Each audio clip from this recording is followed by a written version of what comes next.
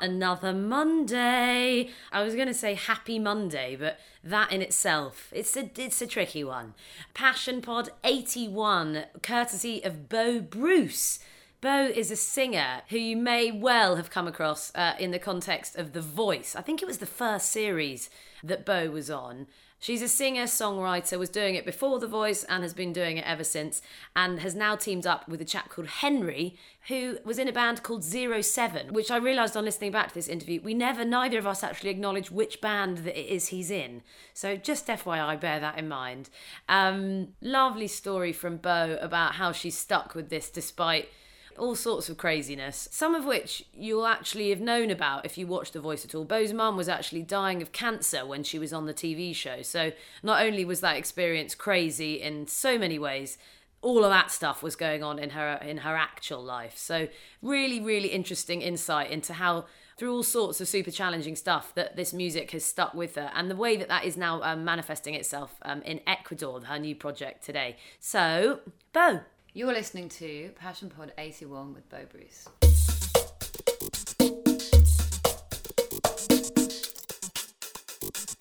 Okay, Bo, tell me, I guess it's tricky though with yours, because normally I'm like, tell me what you do in a nutshell. It's like, well, you're a singer. That's your vibe. Oh, that's my vibe. Have you always done singing? Yeah, I have. I actually wanted to do acting. Okay. But I went and did loads of auditions, and I think it was at the drama centre when I got a call back and they said, what else do you like doing? And I told them that I liked writing and singing, and they asked me to play. And he said something like, I wish that your audition had been as passionate as you're playing, and that's what you need to do. And at the time I was really shocked and annoyed. Just like, that's not my plan.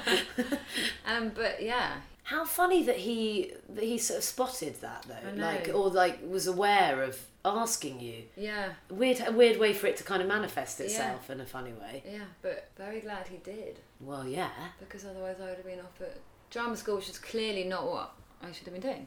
So from there, did you then think that was literally sort of more of a light bulb moment, or did it take a bit of time to sort of sink in? No, I was doing both, and confidence was kicked by not getting into any of the drama schools. Yeah. So I carried on doing what I was doing, which was making little EPs and doing lots of writing. And it's just been such a weird... I moved to New York for a bit, and then I was in London doing loads of stuff, and then obviously I made a decision to go on national TV, which was not an easy decision, but kind of was a bit like it had been going on for so long and not getting anywhere that it was like, why not? Yeah, I was going to ask you if there was a twist in there, because you were doing the stuff you were loving, weren't you, for all that time? Yeah. And was it was a case of suddenly being like, actually, it's worth giving another way of doing it a crack almost? I'd sort of had a bit of a knock, and I'd lived in New York for like 6 months and doing singing over there. Yeah. And really like making quite a stir, and I didn't really know anyone out there, and I had no music contacts, and it got big quick when I was out there, and then I had to come back, obviously visa, and I had a boyfriend here, and I didn't go back, and then I ended up working in a pub in London, and it not working it, and wanting my music to be heard, and wanting to be creative, I exactly. guess. It's like part of you. It's so, but that's kind of interesting, isn't it? Because had you not had that stop, perhaps you wouldn't have realised. You know what I mean? I think sometimes those things, those pauses, often make you think. That's exactly it. I had to miss it.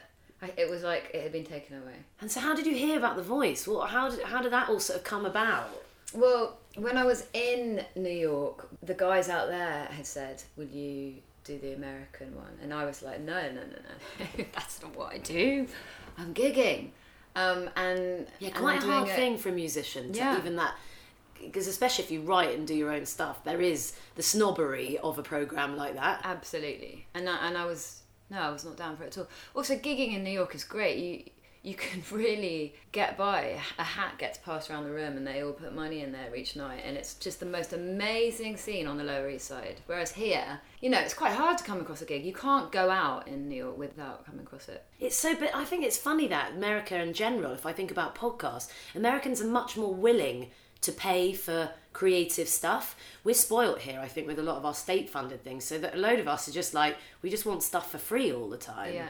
And that's amazing, the difference. If you can make a living so much easier in America about it. Much easier. Yeah. And I should have gone back. It'd be quite interesting what would have happened. But so you were working in a pub. Was it the same guys that approached you? So different guys over here said, do it. And at that point, I was in a whole other headspace. And it really did feel like, oh, well, you know, why not? Why not? Because I had been gigging in London on and off for a good sort of 5 years and been sitting in a lot of different record labels and it never being quite right and just being knocked around. And the voice did sort of promise to be something slightly different. So. And it was. Yeah. Wasn't it? I mean, it was. From the my outside. Experience, it was. That first series did feel very different. How do you prepare yourself for something like that? Especially when you're pursuing an adventure like you're writing and making your own music, to then go into something like that. I mean, I watched bits of it. It seemed like your essence was trying to be kept in something that is quite a more mainstream, for want of a better word, format. Yeah. How did you find that in terms of like the creative side for you? If that doesn't sound too wanky, but you know what I mean, like.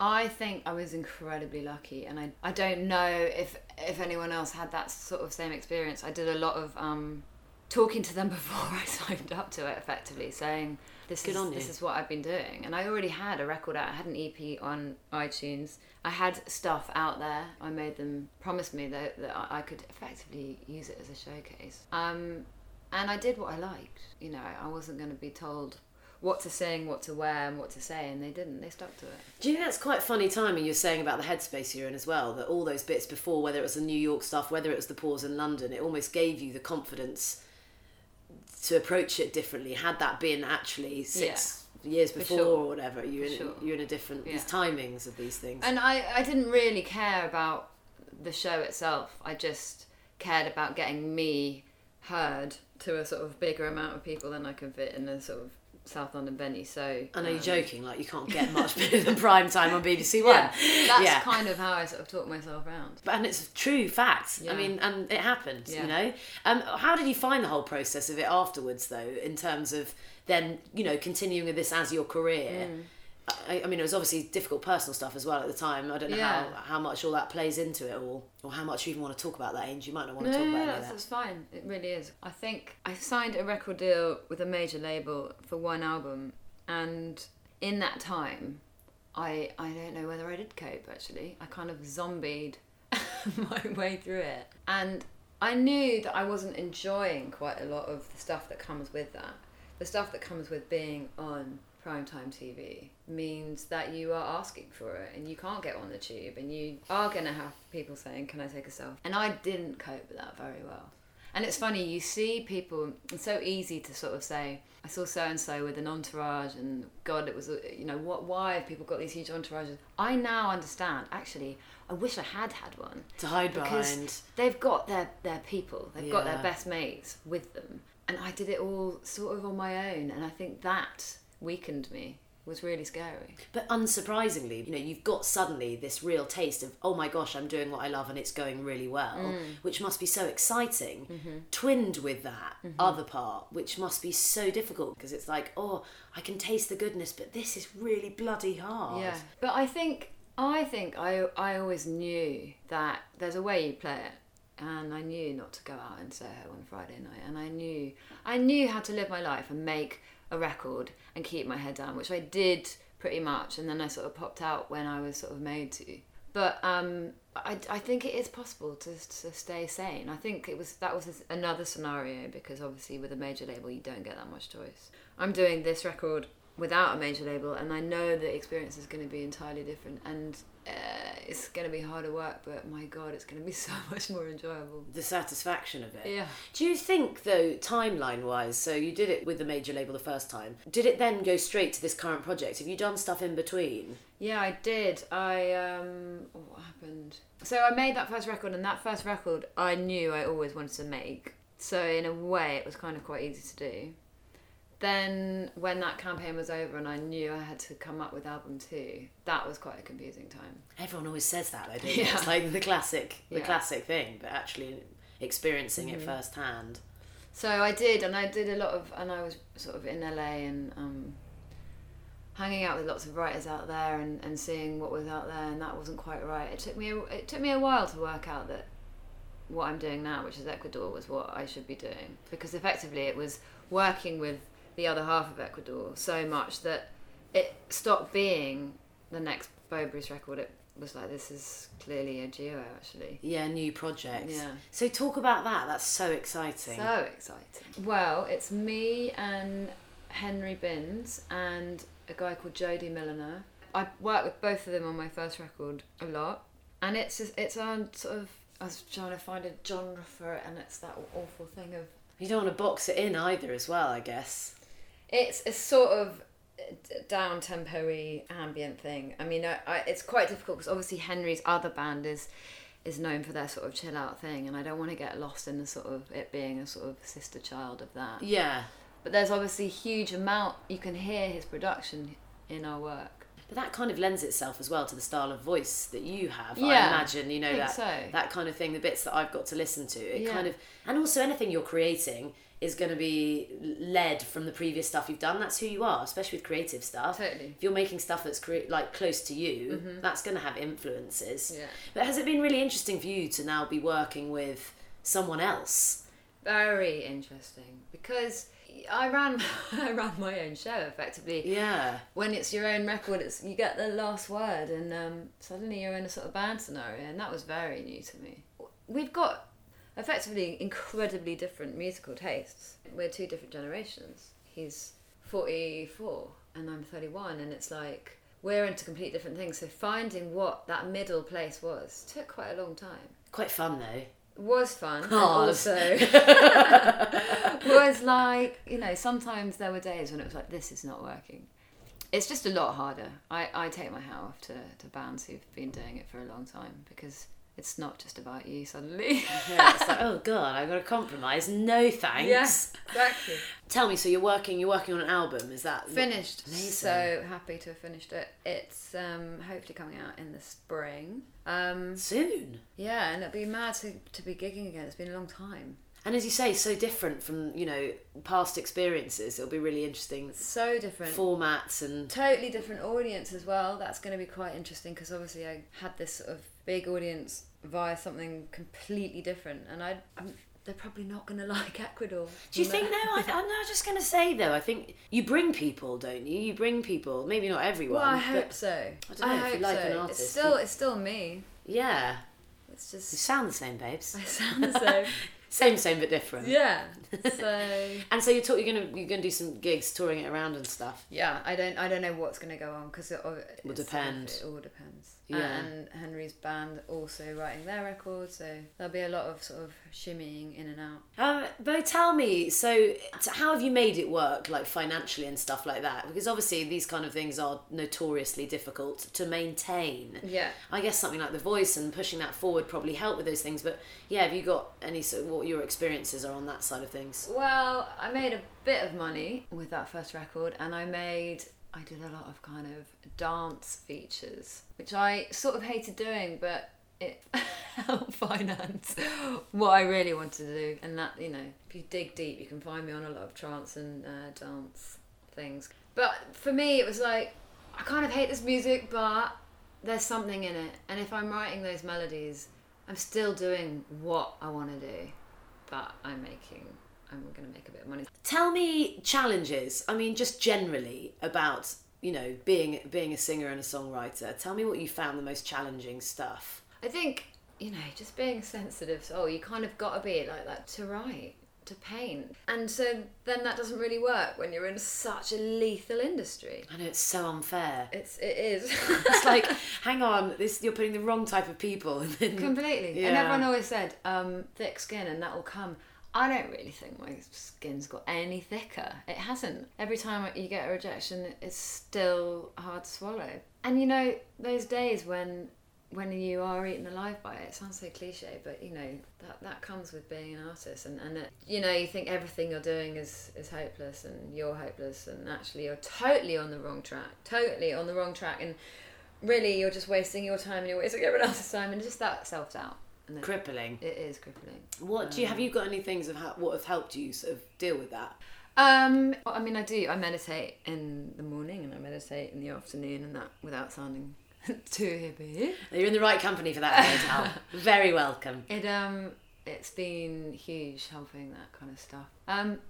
But also learning that everyone has that doubt, no matter what, whether they're an artist or not. You know, not taking yourself too seriously because we're in this very kind of intense place. Actually, my mates who are sort of accountants wake up in the morning doubting themselves. So talking about that. I think that's so important. I think so much of this stuff, although obviously now you're in this partnership, but when you're creating stuff on your own, that's the one thing, it's one of the main reasons of doing these, is it's like realising that other people are thinking all this stuff. You can get so stuck in your own head about it, I think, so easily. Tell me advice. What advice would you have given yourself, or what advice do you wish you'd been given when you started out doing this? I get quite frustrated at my sort of musical ability. I wish I'd sort of played the piano more when there was more time, and I wish I'd sort of paid more attention to that, because songwriting, I do everything by ear, and I think if I'd spent a little bit more time on the theory of it, sorry, quite a boring answer. No, but I think I would have sense. just studied harder. Do you think it's ever something that you do now, though? I guess it's difficult when you've got a style of writing and how you do it to retrain, in inverted commas. It's kind of a weird one. I'm learning. I learn every day, so for sure. Especially now working with other people, I guess, as well. You're around different stimulus in that sense. Yeah, and I've been stretched massively in that scenario. So yeah, just would have been nice to sort of become a grade 8 pianist before I started getting a career in writing music. But that's kind of awesome as well in itself, though, because it's like you've got this fab career doing something that you love without any kind of by-the-book training per se. You know, like, that's really, really inspiring and encouraging, because it's like so often that isn't accessible and stuff. And yeah, I think it's good in a way. It plays both ways, perhaps. It was really sort of out of left field that I ended up doing this as well, because there was a lot of, particularly the school I was at, there was a lot of you're not going to do that, and there was, you know, so much emphasis on academia, and it still really bothers me today, actually. I wrote to my prep school the other day, try and sort of bring in me and my band, and just to talk to kids and give them a chance to get recording and do a bit of songwriting, and they just shouted it down. And I was so shocked that there's such little emphasis on doing things like songwriting and playing your guitar and recording. And if I had said, well, I did say it and I got shouted down. If I had said I want to be a pop star when I was sort of 16, I would have been laughed at, and I was. So that's sort of the next thing that I want to do. I don't feel I'm in a place yet where I can be like, look, it works, because I've got so much more to do. But it's a big thing for me to say you can be what you want to be. And I didn't do university, and I didn't finish school, and I didn't get A-levels, and it was all kind of like, oh, there she goes, another one off the rails. And I did go off the rails for a bit, but then I came back on, and it's all part of, you know, life's wretched story. I'm saying the cliche. It's coming. But it's almost like that's what means that that's what you bring into what you're creating, isn't it? All of those experiences, that's the nature of this kind of work. Yeah. But I mean, when you get to that thing of, you know, let's get the petition going, I am second on your list, because it's scary. It's actually scary. Yeah. Because all these people, you know, I think it's something like number 81, and I could have done these passion pods 50 times over, of people that are making livings, hard sometimes, for sure, doing stuff they love. And yeah, it's something I feel really strongly about. There's just so little showing of that as an option. Yeah. And I've often been asked in interviews, is there a teacher that, you know, that was so inspiring and that, you know, really led you to where you are now? And the answer's always no, really sadly. There was not one person. What do you think it was that made you stick at it? I mean, I know I talked about drama school, but I really feel like there was nothing else. There was never really a plan B, and I don't think drama can be a plan B if, like, there was no sensible plan B, which kind of helped, because you keep coming back to it. You kind of had to do it.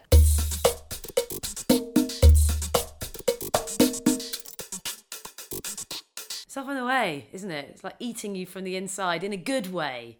Thank you so much to Bo for being Passion Pod 81. A total joy, and lovely, lovely to hang out and chat to her. It is so great. It really is so great. I get to sit and chat to these amazing people. I feel so lucky. So yeah, another one of those to add to the collection, which is just brilliant. Next week, all change, talking to a lady that makes booze. And it's a certain type of booze that I put my money on you probably haven't heard of, which is unusual, really, isn't it? She absolutely brims with enthusiasm.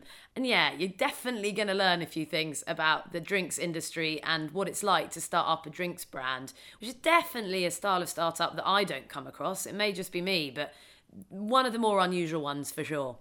In the meantime, give us a tweet, why don't you? It's nice to know you're out there. I know you're out there because I can see on the listening figures. But, always lovely to hear from you, good and bad. Really, I really mean it. So find us on Twitter @PassionPods. Actually had a couple of people get in touch via the website as well recently about doing pods. So yeah, you can find us there as well, passionpods.co.uk. Don't forget our archive is stuffed full if you want more inspirational dollops like this one. But a fresh new one for you next Monday. See you then.